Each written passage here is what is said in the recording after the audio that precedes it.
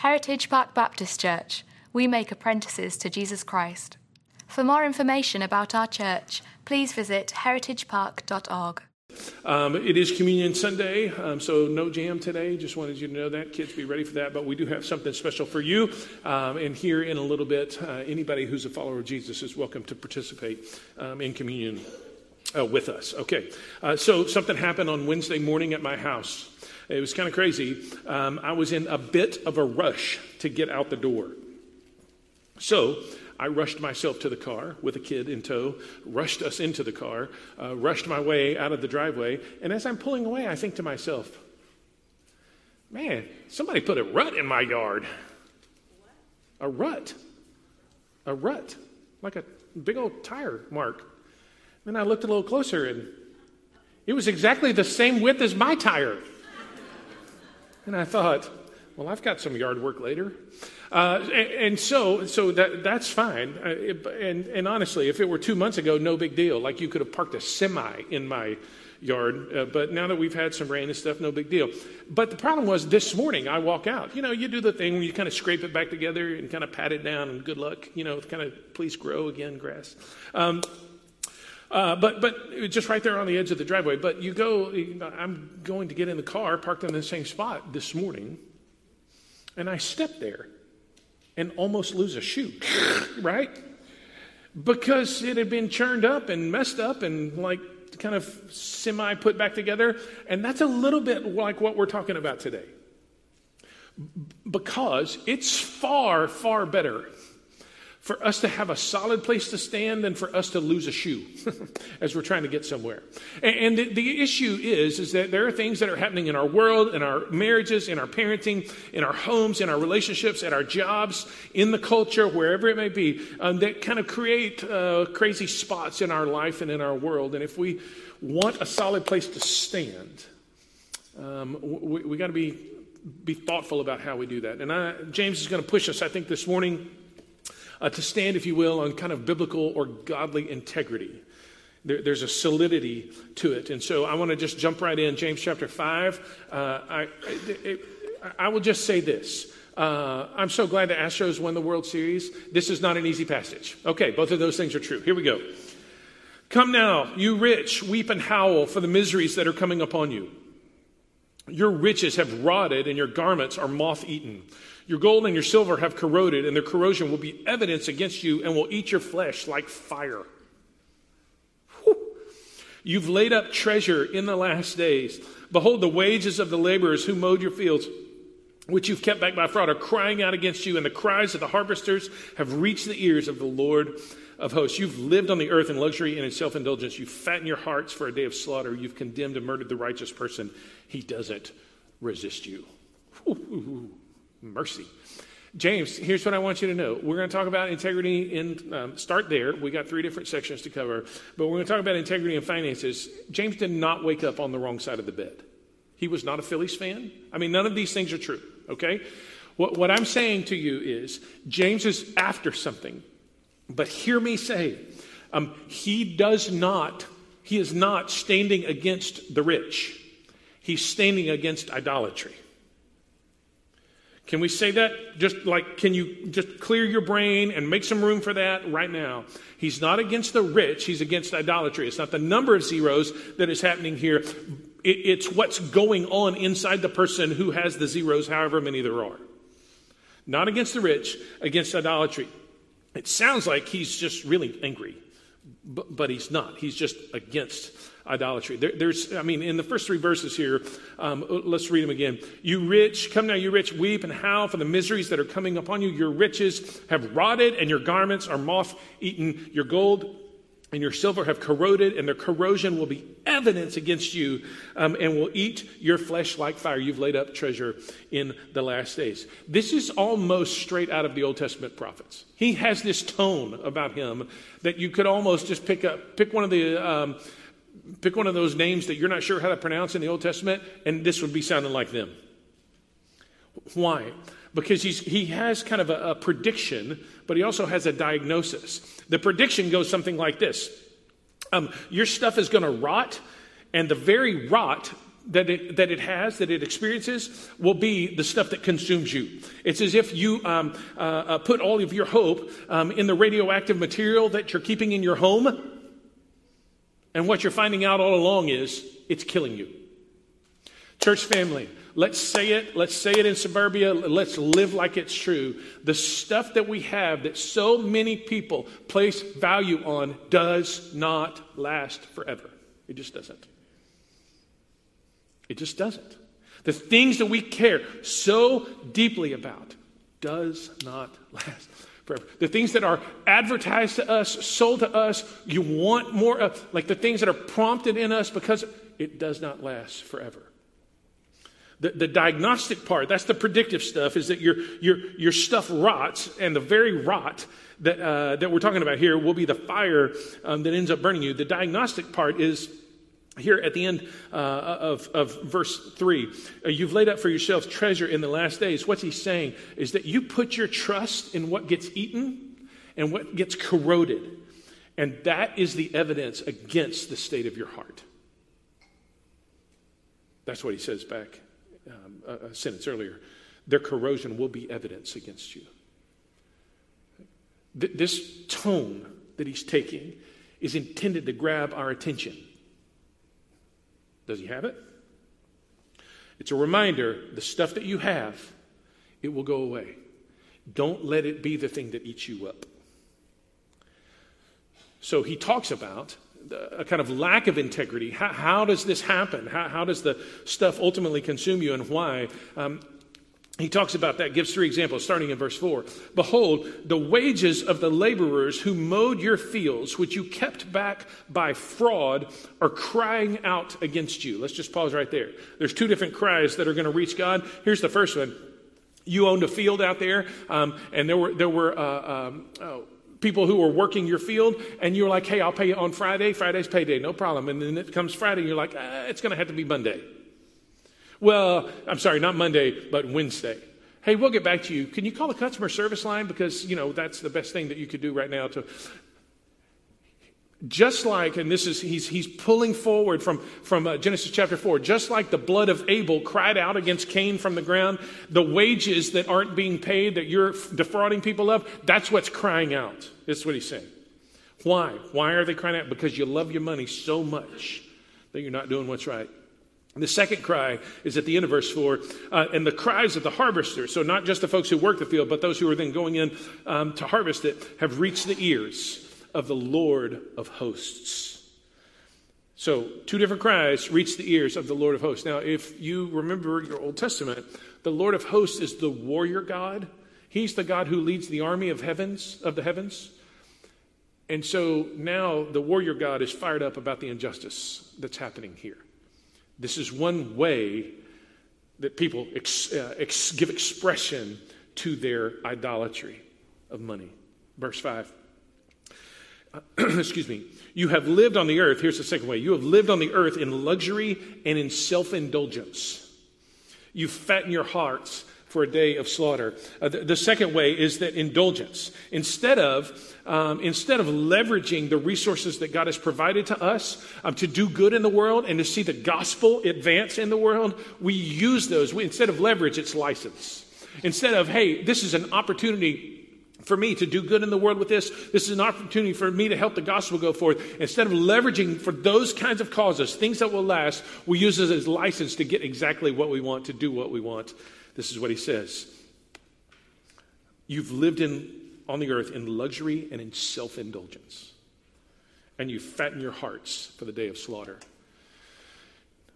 Not that any of you would know this unless you're just a Roman history nerd, but this was fascinating to me. In 439 AD 439, the city of Carthage fell to a marauding horde, which, there were a bunch of them back then. It fell, though, in part without a fight, because the people of Carthage were at the local circus. They're at their local coliseum, watching the horses go round and round, and they got invaded when they were being entertained. Instead of being on the wall, instead of being at their posts, instead of watching, instead of getting ready to defend themselves, instead of doing all these things, they were amusing themselves, and the city fell without a fight.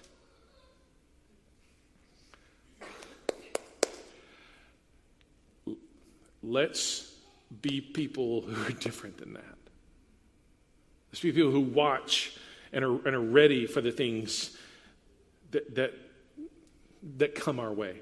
Last expression of this, verse 6. You've condemned and murdered the righteous person, and he does not resist you. There's some debate and conversation about whether or not it's a literal thing. Obviously, if you don't pay people, they starve. So, I mean, that's part of it. But the bigger difference is there's just an indifference. I care about my money more than I care about the person that's in front of me, more than I care about the people that are around me, more than I care about the people that are in my employ, more than I care about the people that I manage, more than I care about the people who are my clients, whatever it may be. I care about my money more than them, and that is terrible for me, and it's harmful to them. Whether or not it's hyperbole, you get the idea. James is after something here, and he wants us to lock in on you can't be indifferent in this area and still live with integrity. You cannot be unjust, you cannot be self-indulgent, and you can't be indifferent. So then how do we live? How do we live with integrity? I tried to put a little kind of practical thing at the end of each of these. How do we live with integrity in our finances? There's always a first question that you have to answer. And depending upon your answer to this, then that sets the agenda for the rest of it. Here's the first question. Whose is it? In fact, that's basically the whole ball of wax right there. Who owns it? Whose stuff is it? Is it mine? Or have I been entrusted with it? Have I been, hey, would you be my manager of this for these 75 years that you're going to be on the earth? Whose is it? Psalm 24:1 says, the earth is the Lord's and the fullness thereof. Me personally, I not only have been bought with a price, but because, as we sang a while ago, my life is wholly bound to Jesus. That means all of me, my financial life as well. Whose is it? It's God's. Second thing, just to live with integrity, to say it's God's and to have that answer over and over and over again. Secondly, just to practice generosity. To regularly be a part of kind of building into your life the discipline of generosity. And what we mean by that, and let's just pause here and say, when you have a recession looming and inflation high and the stock market's on a roller coaster and jobs questions and election year and whatever, when you got all that kind of stuff, we have this tendency in us to go, hey, let's just hold on a minute and we'll see what happens. We practice generosity, church family. We practice generosity when the stock market's up and to the right and when inflation is up and to the right. We practice when everything's going great guns and when there's a recession. Why? Because the gospel has so changed us that we now are people God has been so generous to us, we now are people who are generous also. Practice generosity. Paul in Ephesians chapter 4, I think it's in the Bible app. It won't pop up on the screen or anything, but he says, let the thief steal no longer, but instead let him work with his hands that he may do good and have something ready to share. That the thief becomes the giver. That's the gospel at work. Thirdly, just quickly, pay what is owed.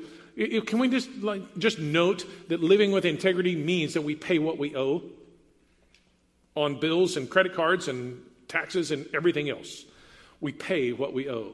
And lastly, and I really didn't know how to get around this or say it any other way, so just forgive the frankness of this.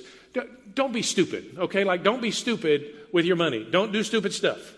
And that can be anything from buying things you don't need to not waiting or whatever. And just don't do dumb stuff. That's what I would say. If you need a course in that, find the book of Proverbs and read it. That's what I would say. Don't do dumb stuff. We practice integrity with our finances. And when we live, and not unjustly, not indulgently, and not indifferently, when we stand on the place that God has us to stand, we find solidity. And there, we are experiencing integrity. Okay, here we go. Second part. It just gets better from here, people. We got past the money one, and here we go. Be patient, therefore, brothers and sisters. Anybody up for this part? Okay. Be patient, therefore, brothers and sisters, until the coming of the Lord. See how the farmer waits for the precious fruit of the earth, being patient about it until it receives the early and the late rains. You also be patient. So let's talk about integrity in our waiting. Integrity in our waiting. We'll just walk this passage through, but let's start here. You're supposed to wait like the farmer waits. Wait like the farmer. See how the farmer waits for the precious fruit of the earth, being patient about it till he receives the early and late rains. You also be patient. Some people say, okay, I'm waiting on the Lord, and here's what they think. They think that if I'm waiting on the Lord, then I'm just going to find me a chair, preferably a comfortable one, and I'm going to sit here until God brings the cosmos into line and the stars all get to where they're supposed to be, and boom, the magic happens. This is not waiting on the Lord.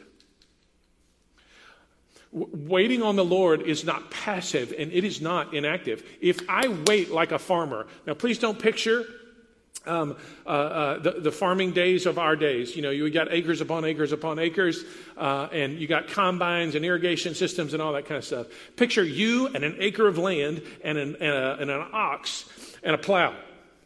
That's you. That's what you got. And so every day you walk outside and you look at the sky and be like, Lord, we need some rain. In the meantime, though, you don't just walk outside and go, Lord, we need some rain. What do? You make sure that your ox gets fed, and you make sure that the stuff got sown, and you make sure that the things were in place that need to. And if you have access to water, you try to get it to the field, and you make sure that the plow is sharp, and you are contracting with people to come help you harvest, and all the other things that you're supposed to do. People think, I'm going to wait on the Lord. Great. It is not inactive, and it is not passive. Wait like the farmer. Be patient, but do the things that you're supposed to do. Secondly, wait. It says, for the Lord is near. Look at verse 8. Establish your hearts, for the coming of the Lord is at hand. Wait, because the Lord is near. He's near. Not just near to you in this moment, but today we're one day closer to Jesus returning. So let your life be shaped by the fact that Jesus is not only in charge of the world, but he's going to come back and set the world right. We talked about this before, and let me just, again, I want to celebrate this. Some of you are runners, and I'm really happy for you. I am not a runner. I'm so glad that you are. We got, it's in January, the Houston Marathon, later in the spring, the Boston Marathon, New York City Marathon, all of that stuff will happen. If you're going to participate or if you want to do all that kind of stuff, if you want to watch it, I just think that's amazing. Incredible, awesome, fantastic, wonderful. Good. I'm not that guy. But picture yourself going through all the training, all the work, all the qualifying, all the stuff that has to happen. You doing all the things that are necessary for you to get to that point. 26.2 miles is a long, long way, people, to be running. And so you're doing all the things that are necessary to get to that point. And you are coming down the home stretch, and you got 26.1 miles logged. And you're 500 feet from the finish line. And you're like, I'm done. I can't do this. I can't. I won't. I cannot.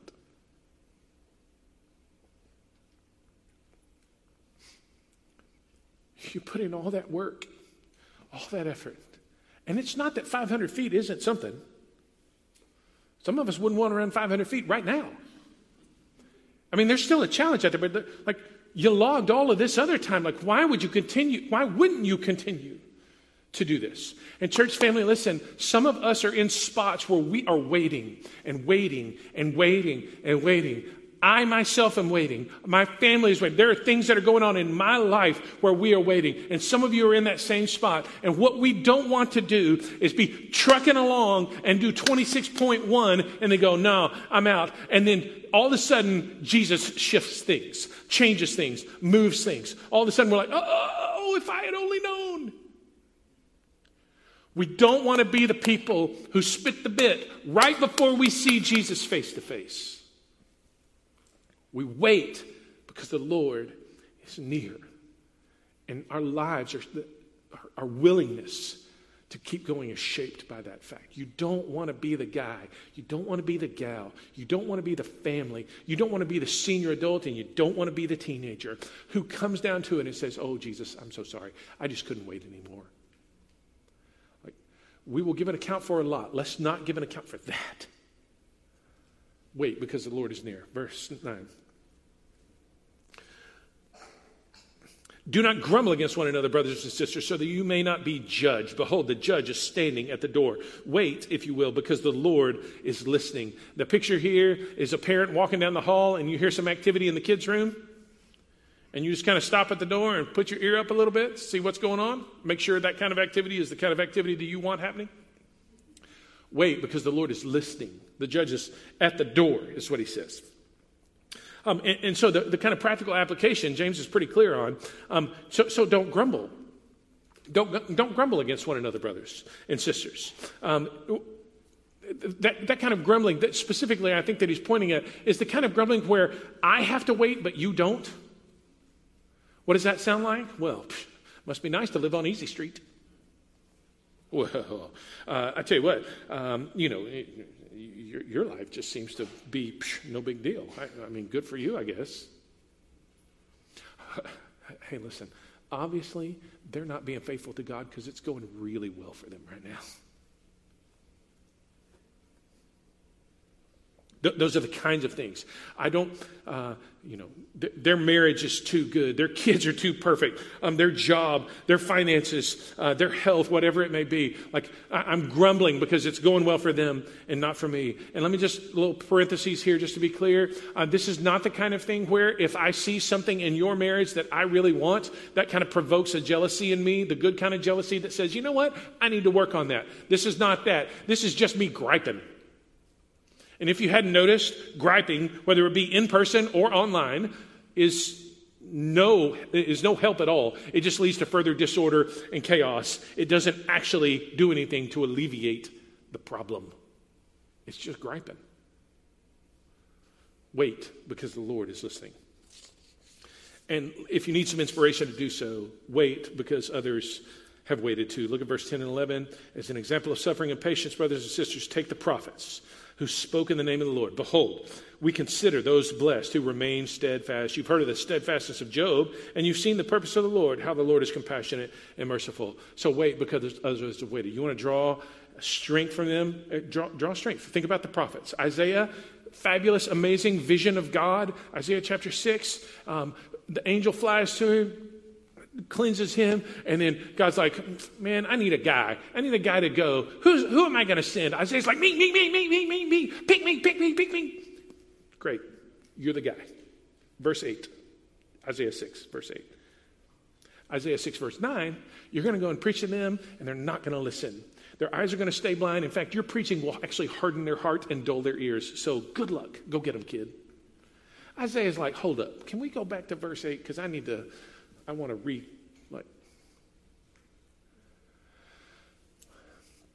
Samuel, who has two knuckle-headed kids who don't walk according to the ways that Samuel the prophet. He got 2 books of the Bible named after him. They didn't walk according to his ways. Hosea, God sent him to marry a wife that didn't have a faithful bone in her body. And he specifically in verse 11 mentions Job. If you're not familiar, Job chapter 1, you can go read it later. All of this trauma, loss, grief, problems, pain, horrible stuff. That's bad enough. Then his wife piles on.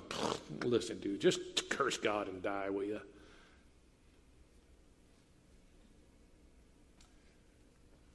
And then 3 friends show up, and they do great for a week by not saying anything.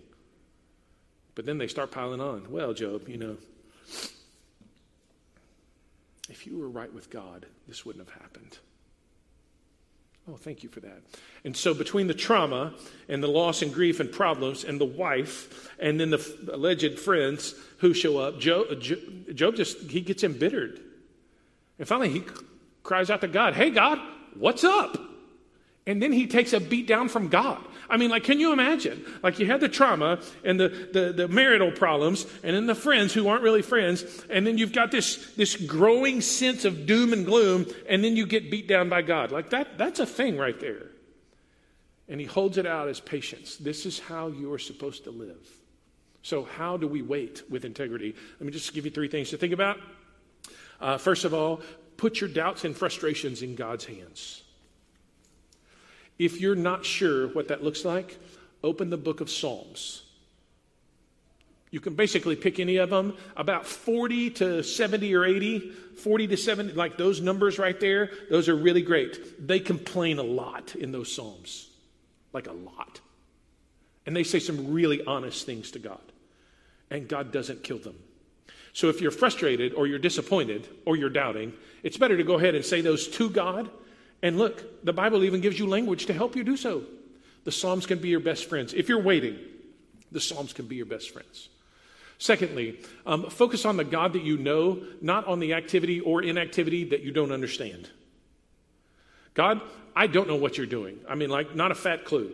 I have no idea what's going on. I don't understand why this hasn't shifted, why this circumstance hasn't changed, why this situation hasn't moved, why things haven't flipped, why things haven't changed. I do not understand, but I do know this. You are good. It says here, you know the purpose of the Lord, who is merciful, who is compassionate and is merciful. You're good to me. You're compassionate. You're merciful. You're in charge. I don't know anything else about anything. Those things I do know, though, and so I'm going to lock into that.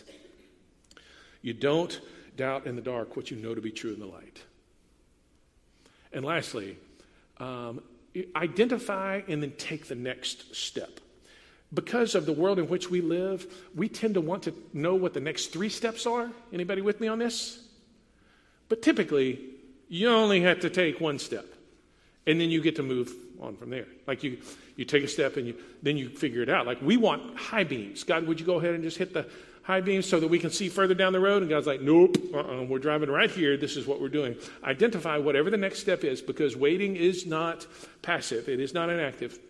Identify and take the next step. The most helpful person, I will be honest, in all that as best I can tell, in the modern expression of this kind of biblical idea of taking the next step, identifying it and taking the next step, is not a saint, but is really thoughtful in how she articulates this. And that is this person right here. Anybody? Anna of Arundel. Kiddos in the room. You know what scene this is? From Frozen 2, yeah. And do you know what's going on? What song is it? Do you know? Abigail, do you know?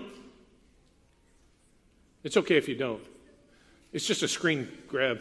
What are you supposed to do, according to Princess Anna, the theologian? You do the next right thing. That's exactly what you do. You didn't know that a Disney character was so profound theologically equipped for this moment. But here she is.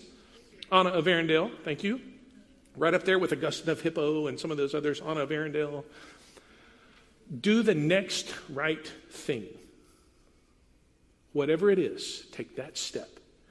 And then what you find is, once you've taken that step, that the next step becomes available to you.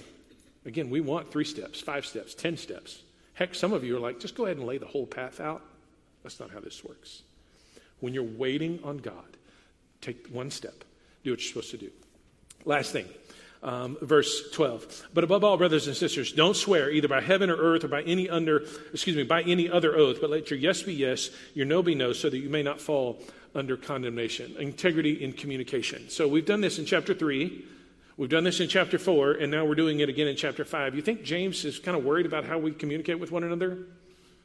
3 times in 3 chapters. Here's what I would say. Verbal manipulation is normal, but it's not good. When he talks about swearing oaths, you get the idea, oh, by God, I swear this is true. Hey, well, honestly, I would say, were you not being honestly? Just a moment? I mean, were you not being honest? But these kind of throwaway phrases that we put in play are just, they are ways that we subtly, not most of us, not overtly, but subtly try to say, hey, I want you to believe me. What if the solid place to stand was not the verbalization that we put out? Oh, well, I'm telling you, I'm certain that this is the case, and I'll put my hand on the Bible. What if instead of that, what if our lives were the solidity? What if our integrity was the solid place where people go, I don't know everything about everything, but I know that guy, that gal, when she says that that's true, when he says that that's the way it went down, that's the way it went down. Verbal manipulation is normal, but it's not good. We have to endure 2 more days of political ads and mail. Yes, indeed. Yes. Oh, and spam phone calls and email. And we could just keep going. Listen, it's verbal manipulation. It's normal. That manipulation is normal, but it's not good. Let me just give you 3 things to think about under this. First of all, it brings us under condemnation. Do you see that at the end? So that you may not fall under condemnation. When I am bringing God into my own foolishness, I swear by God that this is the case. I'm including him in my stupidity and breaking the commandment that says, don't take the Lord's name in vain. It brings us under condemnation. Secondly, it dishonors the hearers by trying to manipulate them. You're saying, hey, look, I don't actually trust you with the full truth. And so just go with me on this. I don't recognize you as a person who is made in the image of God, and thus I'm giving all you these throwaway phrases. And lastly, it devalues the things that we swear by. That's what he says. Don't swear by heaven, earth, or any other oath there. Just avoid the kind of rashness and paganism that is associated with that. It devalues what we swear by. Just be the kind of person who's yes and no. So there's 2 questions. How do I live with this? First of all, is your yes a yes and your no a no? Can we just, this is all true. I mean, we could have brought this up about finances. We could have brought it up in the waiting. How countercultural is it right now? How much texture and flavor to life would it add? How much credibility would it lend to the gospel if my yes was yes and my no was no? In our culture and in our age. Is your yes a yes and your no a no? Secondly, is your communication a conduit of grace? And I think this pops up in the Bible app. Ephesians 4, verse 29. Let no unwholesome talk come out of your mouth or your fingers. Let no unwholesome talk come out of your mouth, but only that which edifies, which builds up and gives grace to those who hear. What if the words that I say are the things that God uses to bring grace to your life, to communicate grace to your life? What if the things in my marriage that I said were the things that released grace to my wife? What if my kids were recipients of the grace of God because of the things that I said? That is a pretty high goal to shoot for. Is your communication a conduit of grace? None of this happens without a change of heart. We've said this every time we talked about communication. We've said this. It's out of the overflow of the heart that the mouth speaks. The problem is not so much with what's happening in here, is what's happening in here. Therefore, we need, as it says at the end of verse 11, the Lord is compassionate and merciful. Therefore, we need the Lord. We need a God who has compassion on you and me and who has mercy on you and me. And the good news is that's exactly the God who is. He sent Jesus to the cross in our place and for our sins. The verbal ones, the impatient ones, the financial ones, and on and on and on. All of our sins he carried for us, in our place, for our sins. And then he rose again. Having died, he rose again to give us a whole new kind of life. What kind of life? A kind of life that can look like this. A kind of life that James could say, that's the people I'm talking about right there. Those are the people that they know the compassion and mercy of God, and it has so changed them, so transformed them that they are new. And that's what we come to remember with communion. We come to remember that the Lord is a compassionate and merciful God. We come to remember that God has done something for us that we could not do for ourselves. So, if you need to close your stuff up, set it to the side, we're going to give ourselves a moment and then pray and then we will celebrate communion together. I want to say this as you're kind of wrapping things up here.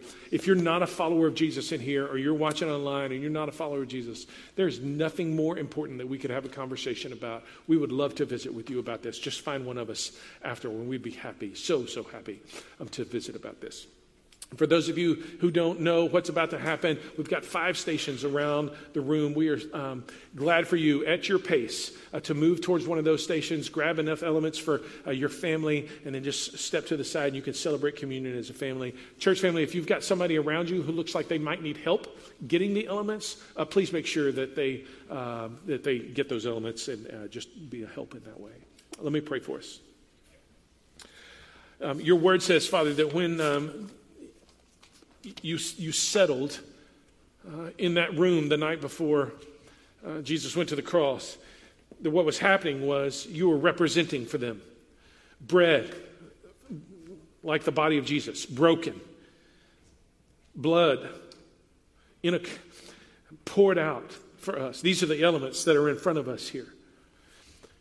And they call us to remember.